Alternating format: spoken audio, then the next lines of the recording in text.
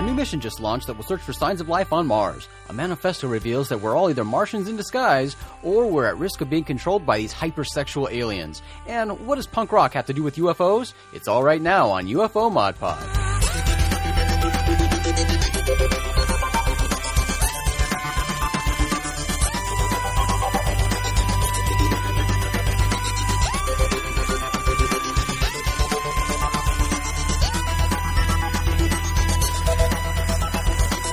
Hello, friends, and welcome to UFO Mod Pod. I'm Jason McClellan.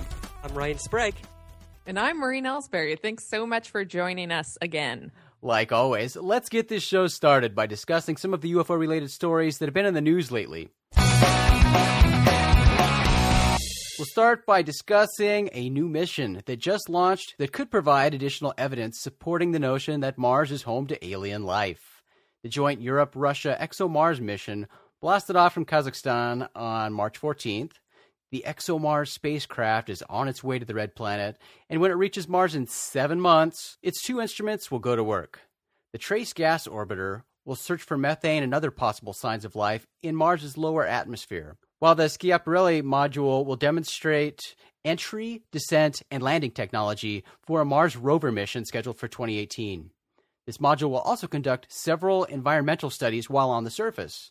The module will reach the Martian surface in less than 6 minutes, but it's going to take a lot longer for the Trace Gas Orbiter to begin its work. It has to spend an entire year in orbit, which will gradually bring the craft down to the lower atmosphere where it can begin its work. The craft will also photograph the planet's surface, specifically targeting features that might be the source of gases like volcanoes. So this is a cool effort, a cool joint effort between the ESA and Roscosmos. I'm glad they're working together. I'm glad they're going and trying to get more information. But again, we've seen so many missions already that have done testing and determined that there's methane there, and other things that have been found by rovers on the surface. But there's always that little bug, for lack of a better word, that comes up where they say, yeah, that's cool, but we think it's probably contamination from the craft or from the rover itself. There's always going to be that contamination issue that could potentially be the source of whatever is being found. So again, until we get boots on the ground there and people actually like conducting experiments on the surface, there'll always be some question as to what is discovered. But I'm excited for the rover that they have planned for 2018. I haven't looked that much into it, but I know that they planned to drill farther into the surface than any other previous mission. And that's fantastic. I mean, the drilling that's been done already has barely breached the surface. And this drill is going to be equipped on the 2018 rover is supposed to go quite deep. Not extremely deep, but significantly deeper than the drills that have gone before. Hopefully getting down to where there will likely be some evidence of past life. Lava tubes. Yeah. No, that's the thing. I mean, they really need to design a rover that they could cruise in there like a remote control car and just like zip into some of the tunnels and stuff. They'll find stuff. That's where all the good stuff's waiting. Or all the most terrifying stuff. Or the terrifying stuff. You never know. They'd roll a rover in there and it wouldn't come out. There's been a lot of movies about life in underground tunnels that might make you rethink wanting to go in. Very good point. According to somebody, well, according to a lot of people, but someone who's been in the news recently believes that's happening and happening here on Earth. You probably heard about this strange story. A man from Idaho was recently arrested after he shot someone, then raced to the White House to deliver a message to President Barack Obama. This guy's name is Kyle Odom, and he claims he killed people, but it's okay because they were aliens from Mars. And he was in D.C. to deliver a list to President Obama of Congress members who are Martians. This is a pretty wild case, but here's a quick summary of what happened. On Sunday, March 6th, Odom shot the pastor of a church in Coeur d'Alene, Idaho. The next day, he took off for D.C., where he was picked up by Secret Service after he tossed something over the fence at the White House. Documents and a flash drive containing his 43-page manifesto. He also sent this manifesto to his parents and to Idaho TV stations. This manifesto is pretty wild. It's filled with wild and disturbing stuff. And it's interesting that he felt the need to put together this manifesto that apparently he spent a lot of time on. So I'm just going to go through and highlight some of the things right now in this 43-page manifesto. It kind of gives a look inside the head of this guy, and some of the claims he makes are pretty far out there and really disturbing. So he provides his background, lets people know who he is, and why he did the things he did. What did he do? Well, we don't know completely yet all the details. We know that he shot this pastor in Idaho, and I believe he shot the pastor 8 times. The pastor's still alive, but he certainly intended to kill him. So here's how the manifesto starts out. It starts out and says, "Who is Kyle Odom? Born and raised in North Idaho, grew up in a loving family, joined the Marine Corps after high school, developed an interest in science, went to school for a degree in biochemistry, won numerous scholarships and awards, graduated magna cum laude, then got invited to prestigious university to work on genetics. As you can see, I'm pretty smart. I'm also 100% sane, 0% crazy." All right. Red flag right away. When you need to highlight that you're not crazy, that's probably not a good thing. Well, and we're all a little bit over 0% crazy. Like, that's we've all right. got a little crazy. That's right. And crazy people don't think they're crazy. Yeah, So that's not saying anything. They don't come say, "Oh, I've known a few crazy people and clinically insane people, and of course they're the ones who are sane and everybody else is crazy." But okay, so then Kyle has a section in this manifesto called "Why Did He Do It?" Again, we don't know exactly what everything is that he did besides this one shooting, but later on in this, he says that he killed people, and he killed them. Well, we'll get into that in a little bit. But why did he do it? "My life was ruined by an intelligent species of amphibian humanoids from Mars. I wish I was joking. Keep reading. They were here long before we ever existed. Their technology is millions of years more advanced than ours. I've seen them do things that defy all comprehension. They have a massive breeding stock of humans, which they breed and control from birth. They use these humans to live vicarious lives among us. They appear to be completely normal because they're good at imitating human behavior. The actual Martians live deep underground here and inside of the moon." Notice these Martians don't live on Mars. They live here and on the moon. Go figure. "They take control of wild human beings and use them as sex slaves. Don't believe me? Ask President Obama to take a lie detector on this one." So he is under the assumption that President Obama is being controlled by these Martians and has been for a long time. So that's when he gets down to his message that he tried to deliver to President Obama, basically telling Obama to be strong and stand up to these bully Martians. But he goes on. "They tried to take me, but they were unable to control my mind. They've been following me ever since. I tried everything to get my life back. I begged, I bargained, and I threatened. Everything I tried to do was sabotaged. I attempted suicide twice, but they stopped me both times. My last resort was to take actions that would bring this to the public's attention." His story is long and takes lots of twists and turns. We're not going to go through the whole thing right now, but basically he tells the story of being a college student after his time in the military. And from the very beginning, he says he was stressed due to the intensity of his schedule, so he searched for a way to cope. All right, so already you've got stress, something that can bring on all sorts of interesting things in your mind. So he tried to cope by meditating. He found meditation, and he said that became a part of his daily routine. It helped him. He became more interested in consciousness and our ability to affect it. So he kept working on his meditation technique and was able to achieve extreme states of consciousness. And he claims that during one of these extreme states of consciousness, he encountered another being. He felt that he shouldn't be there. He didn't belong. He sort of cracked this entry into a world he wasn't allowed to be in. he tried to remove himself, but then the being was like really nice to him. He felt euphoric and comfortable and blissful, and it altered his life.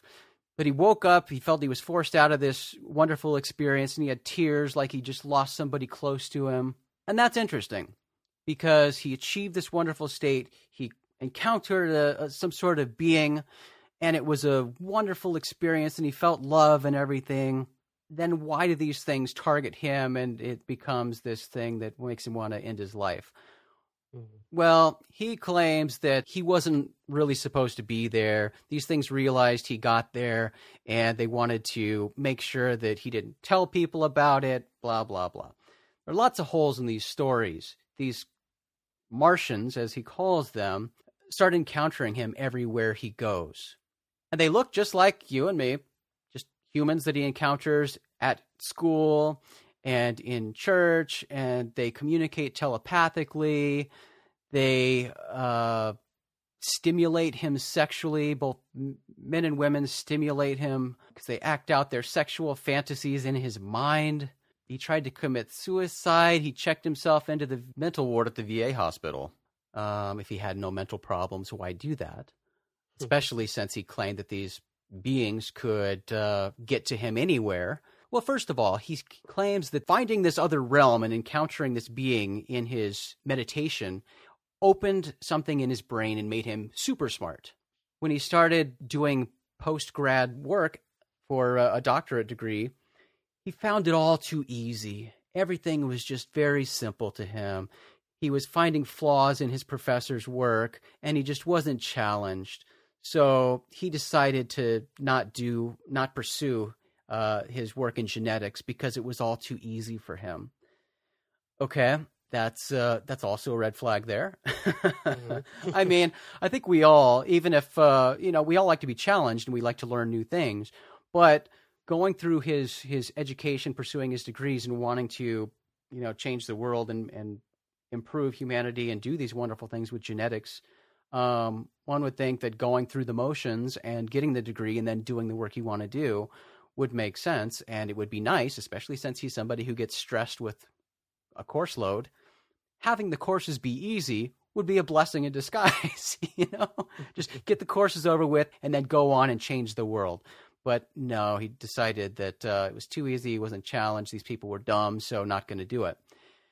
And he was getting harassed by these Martians, and he thinks they were doing it because they didn't want him to be able to change the world.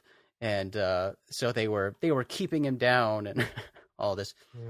And they stopped him from killing himself twice. One would think that if they really wanted to stop him, they would have let him kill himself. Why keep him alive just for their sexual pleasure inside his head?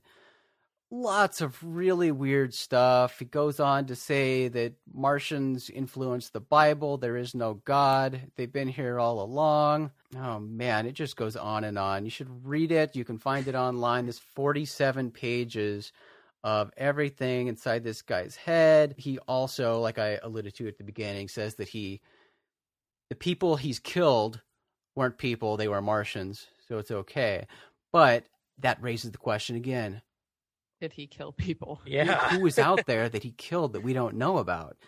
I'm assuming that when he wrote this, one of those people he's talking about was the pastor, because he tried to kill him, and when he fled, he assumed that he killed the pastor, which I would think so too after shooting the guy 8 times. But he didn't succeed at that. But he does say people. So who else is out there that he killed that we don't know about? Really alarming, disturbing stuff. And, he just goes on to say that, he's completely sane. He's this really brilliant guy. He had to go to these extreme measures so people will believe him. Yeah. I mean, it's scary, and hopefully they'll do a lot of investigation and start, digging up his backyard or something to see, if people have actually been victims of this murderous thought. Even if he's thinking he's killing aliens, it doesn't really appear that that's the case. And this is one of those sad stories where it gets a lot of news media for obvious reasons. But it's one of those setbacks to the UFO field. You know, there are a lot of credible things about the field and people in it, and then you have these other people who are clearly mentally disturbed, who have taken on this persona to where they're now like actively violent because they strongly believe that aliens are out there. Another point I find very interesting in the story is that he doesn't actually think that Barack Obama is an alien like so many of the other people. That's right. Who think he's a reptilian alien. He believes he's being controlled by these people. Mm-hmm. But he does not accuse him of being a reptilian. Yeah, I found that interesting too. Yeah, a lot of the conspiracy theorists who buy into this claim of reptilians or amphibians or any of these overlords here on Earth running humanity, definitely list Obama and other presidents as being part of this grand conspiracy and either in cahoots or actually one of these evil overlords. And this guy goes on to say that Obama is being bullied by them, as was FDR and JFK. Interesting, unique take on a lot of the lore that we've heard before from people. But it's interesting, and mental illness is really serious and really scary, and it's hard to understand. But, we all, well, maybe I'm proving right now that I'm crazy, but, we all have a voice in our heads that, is our conscious maybe, or whatever it is, that we talk to ourselves sometimes. You're sitting on a subway or sitting and looking at somebody across from you, and you at least perceive they're making a face at you, or they look at you in a funny way, and inside you're saying, that asshole, he thinks I'm ugly, or whatever. You're looking at probably does. Looking at a girl and you're all, she's laughing at me. She thinks I'm ugly. She wants me to kill myself. Whatever. And, some people interpret that to be communication from obviously an alien. And then they see different things. And this guy pointed out that they were all these people that are Martians sniff. We saw them sniffing. So don't sniff anybody. If you sniff, you're an alien and some crazy person's going to kill you. I mean, it's really, really sad to see that somebody can be that suggestible in their own head and sort of invent this whole grand conspiracy of things that has just been something created inside his mind. Nothing was ever verbally said to him. It's just all things that he somehow made up in his head.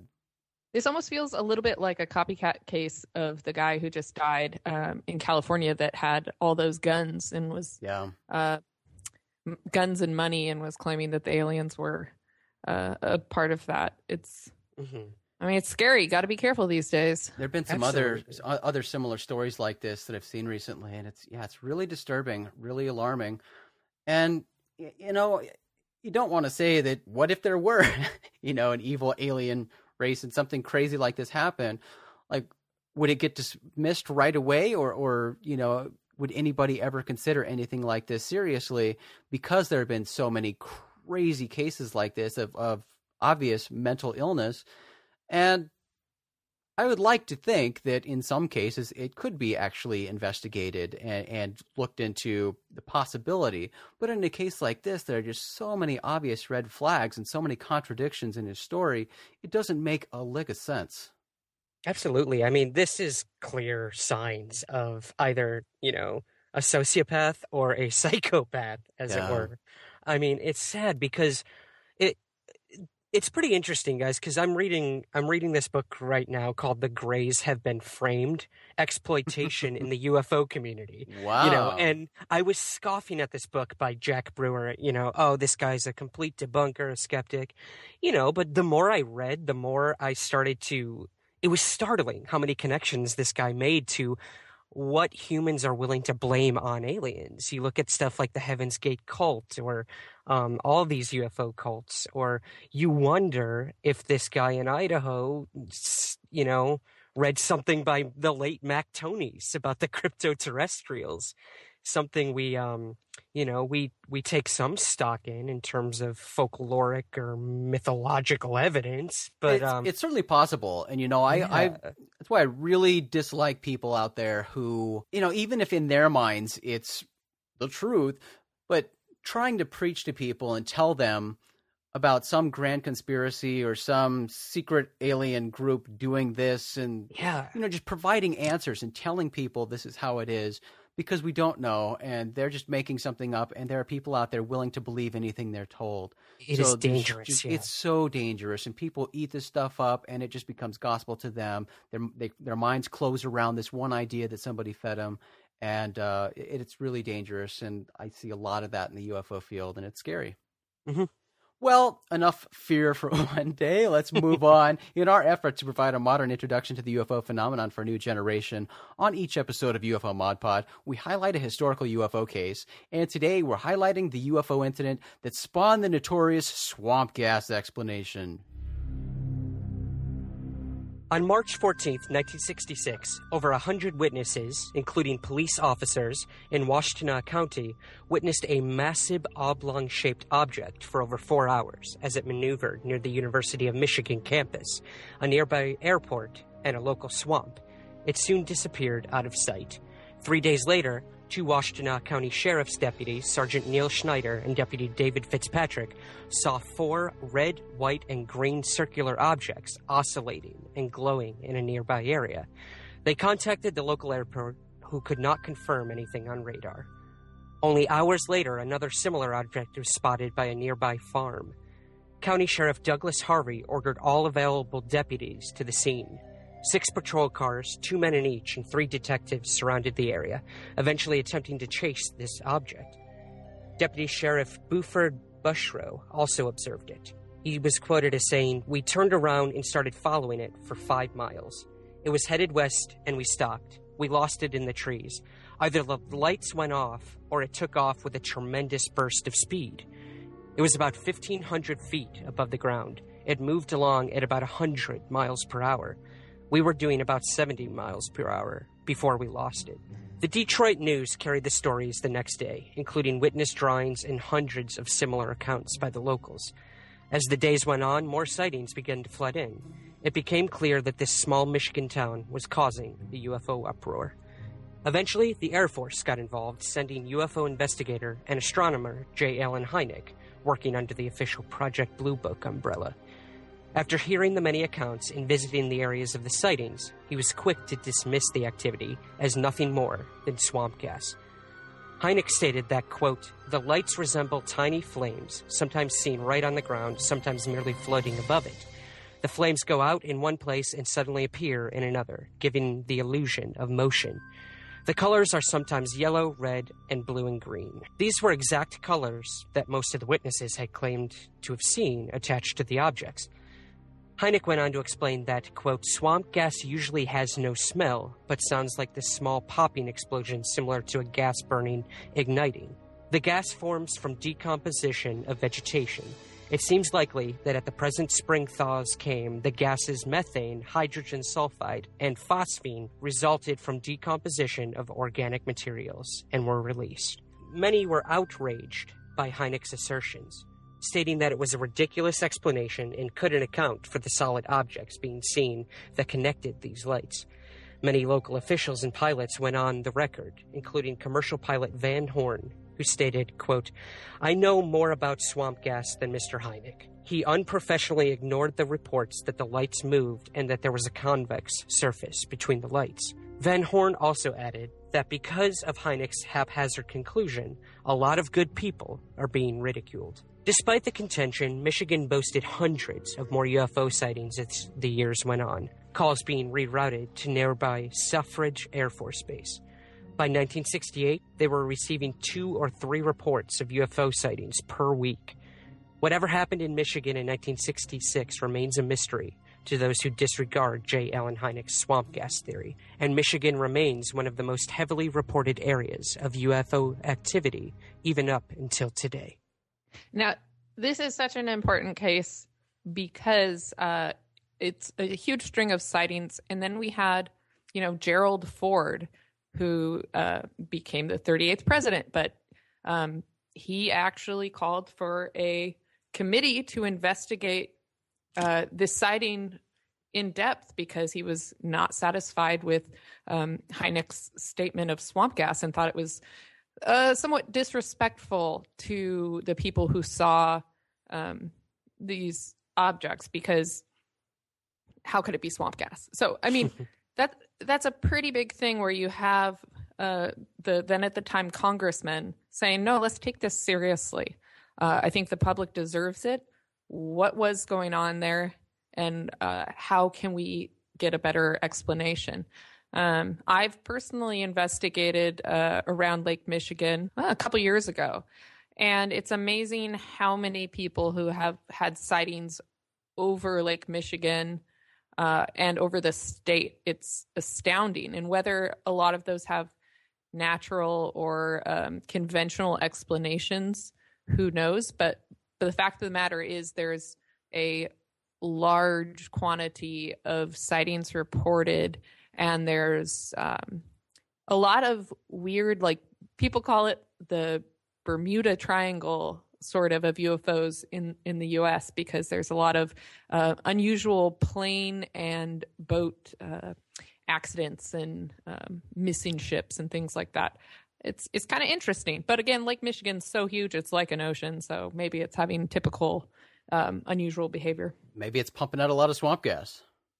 Maybe it's just like a really extreme swamp gas accident causing ships to fall to the depths. Well, you know, the swamp gas thing is funny, and it's funny that it came from Hynek because it did some damage and contributed to, I think, a lot of the ridicule factor. And I think a lot of the official Air Force investigations did that. And, you know, Hynek later and others involved in the studies pointed out the frustration of kind of the role that they really served in that.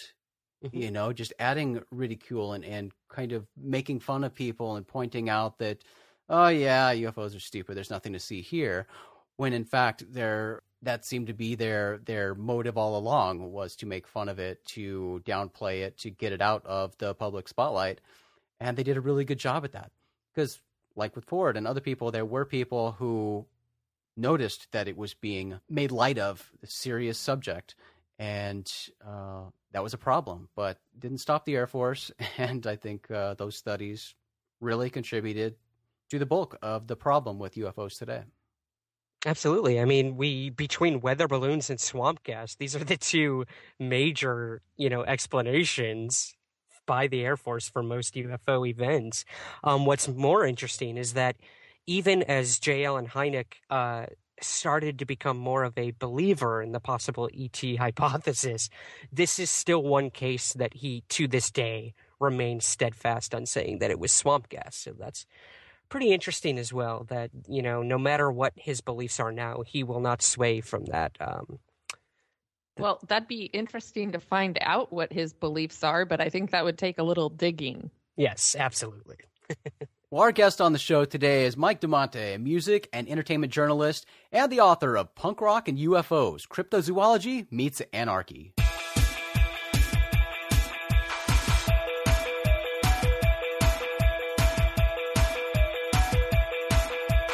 Mike, I've really been looking forward to talking with you since I found your book, so I'm really excited for today. Thanks so much for coming on the show. Oh, I appreciate it. I'm really stoked that people are interested in it, so that's really cool. Absolutely. So the book we're talking about has to have the coolest title ever. It's called Punk Rock and UFOs, Cryptozoology Meets Anarchy. And I was taken with this right away. I don't even remember how I found it. I think I was on Amazon or something and I found it. But punk rock and UFOs, two of my favorite things. So let's start with the most basic, and everybody gets tired of this question, but I've got to ask you, since this is the first time we're talking, when did you first, I guess, get interested in UFOs? Well, when I was a kid, my mom used to get me the Time Life book series. It was like a book of the month type thing, and they were all like, I think there's like mysterious places, strange phenomenons, UFOs, like undiscovered creatures. They all had like different names to them. And at a really young age, I was just like enamored with it. I loved that stuff from the start. And I never really stopped like getting into it. I just, I think as I got older, I would just read more on it, and I was always enamored with it. But I didn't really dive full into it till probably a teenager. But just as a kid, those books kind of sparked my interest in the unknown. Then punk rock. So I can see this. You're an entertainment journalist, and you write for the Houston Chronicle. Do you write for other outlets or just the Houston Chronicle? So I worked at the Houston Chronicle as contract and salary for about 6 years. Okay. Now I'm freelance. I actually teach full time now, but I still do a blog for them. I still write for them. During that time, like I covered like music journalists. I covered, some of the bands we talked about before we went on there, like Blink-182, Alkaline Trio, Bad Religion, like a lot of punk rock bands I covered because no one else really covered them. So I kind of got to do that, which was really awesome. That's really awesome, and I'm a little jealous, I will admit. I mean, I was a concert producer, and I owned a venue for a while, so I worked with a lot of bands over the years. But a lot of my big idols I still have not met, and Bad Religion is one of them. So very cool. So all right, so we've got UFOs and we've got punk rock. What the hell do those have to do with each other? I really like that question because all my friends would when I told my friends the title, they're like, wait, what? How's this gonna work? And automatically people will assume punk rock like the music, but it's more punk rock the attitude, right? Mm-hmm. I always tell people the book basically talks about cryptozoology as an underdog science, and it's kind of like the rebellious nature to believe in that type of stuff. Why do we rebel against certain beliefs, right? But why do we accept others as word? Mm-hmm. So that's kind of what the punk rock and UFOs, that's kind of how it goes together. And the title, Cryptozoology Meets Anarchy, that was really influenced by Greg Graffin from Bad Religion. He's an author too. And I always thought his titles had really cool, creative spins on them. And I definitely the title of this book was influenced by his books. I could tell that you're influenced by him, especially in the book when you talk about the process of belief. Yeah, there you go. Yeah, you caught that. See, there's a bunch of little nods of punk rock songs in there. Now that I'm really cool that you're savvy enough to get that. That's awesome. And I love that you also include in this a playlist. Yeah. That was so when I was talking to my publisher, I wanted to make it kind of where it was accessible to everyone and have little cool things like a starter pack, a playlist, glossary, just basic stuff for people who have no idea what this stuff's about. Because I knew a lot of people were going to be reading it. It's the first time they're reading anything about this. Yeah. Especially a lot of my friends who are just buying it, to be supportive. So I kind of want to give them, a little something to give them some knowledge. And the playlist was just kind of for fun. Because originally I pitched it as kind of like a coffee table book, like something you would find at Urban Outfitters or something like that. So the playlist was fitting, I thought. I think it fits perfectly, when you're going after people who like both punk rock, the music, and UFOs. It's amazing. So that definitely made me smile when I saw that. All right. So as your time as a journalist and speaking with a lot of cool punk rock bands, have you ever talked with any of these bands about UFOs? Unfortunately, I haven't. It's such a missed opportunity because, I didn't think about writing the book when I was doing those interviews. Yeah. Like we said earlier, I've interviewed Tom DeLonge before about 3 different times. One time backstage at an Angels and Airwaves show for about 12, 15 minutes. It was a really good interview. But I didn't think at the time, this was 2008. I didn't know, fast forward 8, 9 years later, I'd be writing a book about this stuff, Yeah. And then the other times I interviewed him was kind of just about Blink and stuff. And Greg Graffin, that would have been a great opportunity too. When I interviewed him at Warped Tour on his bus. But once again, I wish I could go back in time because he'd be a great quote. Dexter Holland, I think from The Offspring, just because his education. Milo Aukerman from The Descendants. I wish I interviewed those two. And because originally the goal of the book was to get quotes from Tom, Greg, and a few others. But eventually, as I had roadblocks getting those interviews, and the more I wrote it, I kind of just the way the book was going, I was like, you know what? I want the book to stand on its own. I just thought the ideas in the book, I thought would just do better on their own without the punk rock musician take on it. Just because then once again would be coming to is it punk rock music or punk rock the attitude? So it the book kind of evolved. Originally, I was going to try to get all these quotes from people in the punk rock community, but it just kind of evolved to something different, kind of what it is now, where it's it asks a lot of questions and there's a lot of theories. Well, there's always book number 2 Maybe. You've got plenty of ideas there and plenty of content to go to. Yeah, it would be cool to hear from some of those guys, especially the ones you mentioned who are well educated and academics themselves, like Greg Graffin and Dexter Holland. Yeah, that'd be fascinating. That's something that has always intrigued me, and something that I've wanted to do is sit down and talk with musicians about this topic, because there's so many who are vocal about it, but so many who probably haven't been asked about it. Yeah. And in a serious setting. I mean, everybody talks about UFOs, and a lot of people, kind of joke about it and stuff. But when you get them in the proper situation and let them know that, yeah, you're being serious about it, they'll open up and be serious too. So nice. That'd be awesome. Sit down, have some beers with some punk rockers, and talk UFOs. That is my perfect idea of happiness. Yeah. Same here. It's a hashtag life goal, right? That's right, life goals. Yeah. Well, Mike, where can people go to buy your book? Well, right now it's on Amazon and BarnesandNoble.com. Physically, we like to get them in stores. The publisher, it's a Houston-based company, but they have distribution everywhere. And the cool thing about the book, it's on print on demand, meaning if you order one on Barnes & Noble or Amazon, the next day they'll print it and it'll be shipped out like a day later.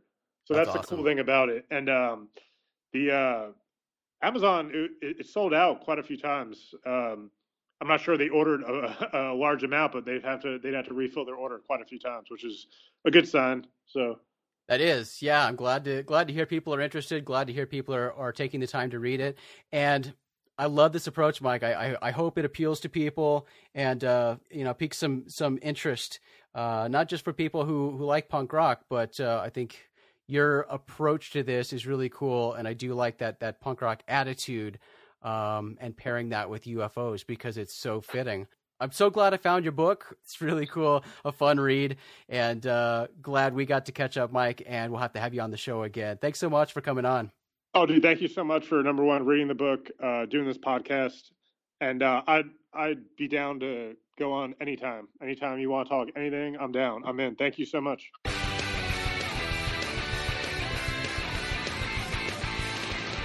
As always, if you have a UFO sighting or story you want to share with us, we'd love to hear it. Use the contact form on our website, rogueplanet.tv, and send those to us. UFO Mod Pod can always be found on rogueplanet.tv. We're also on Stitcher, iTunes, and other places as well. Subscribe to the show on iTunes and leave a stellar review if you enjoy the show. And if you like getting newsletters, sign up for our free Strange newsletter at rogueplanet.tv.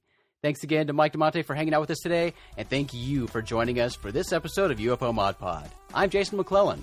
I'm Ryan Sprague. And I'm Maureen Ellsbury. And remember, the next time you think you see an alien, ask questions first.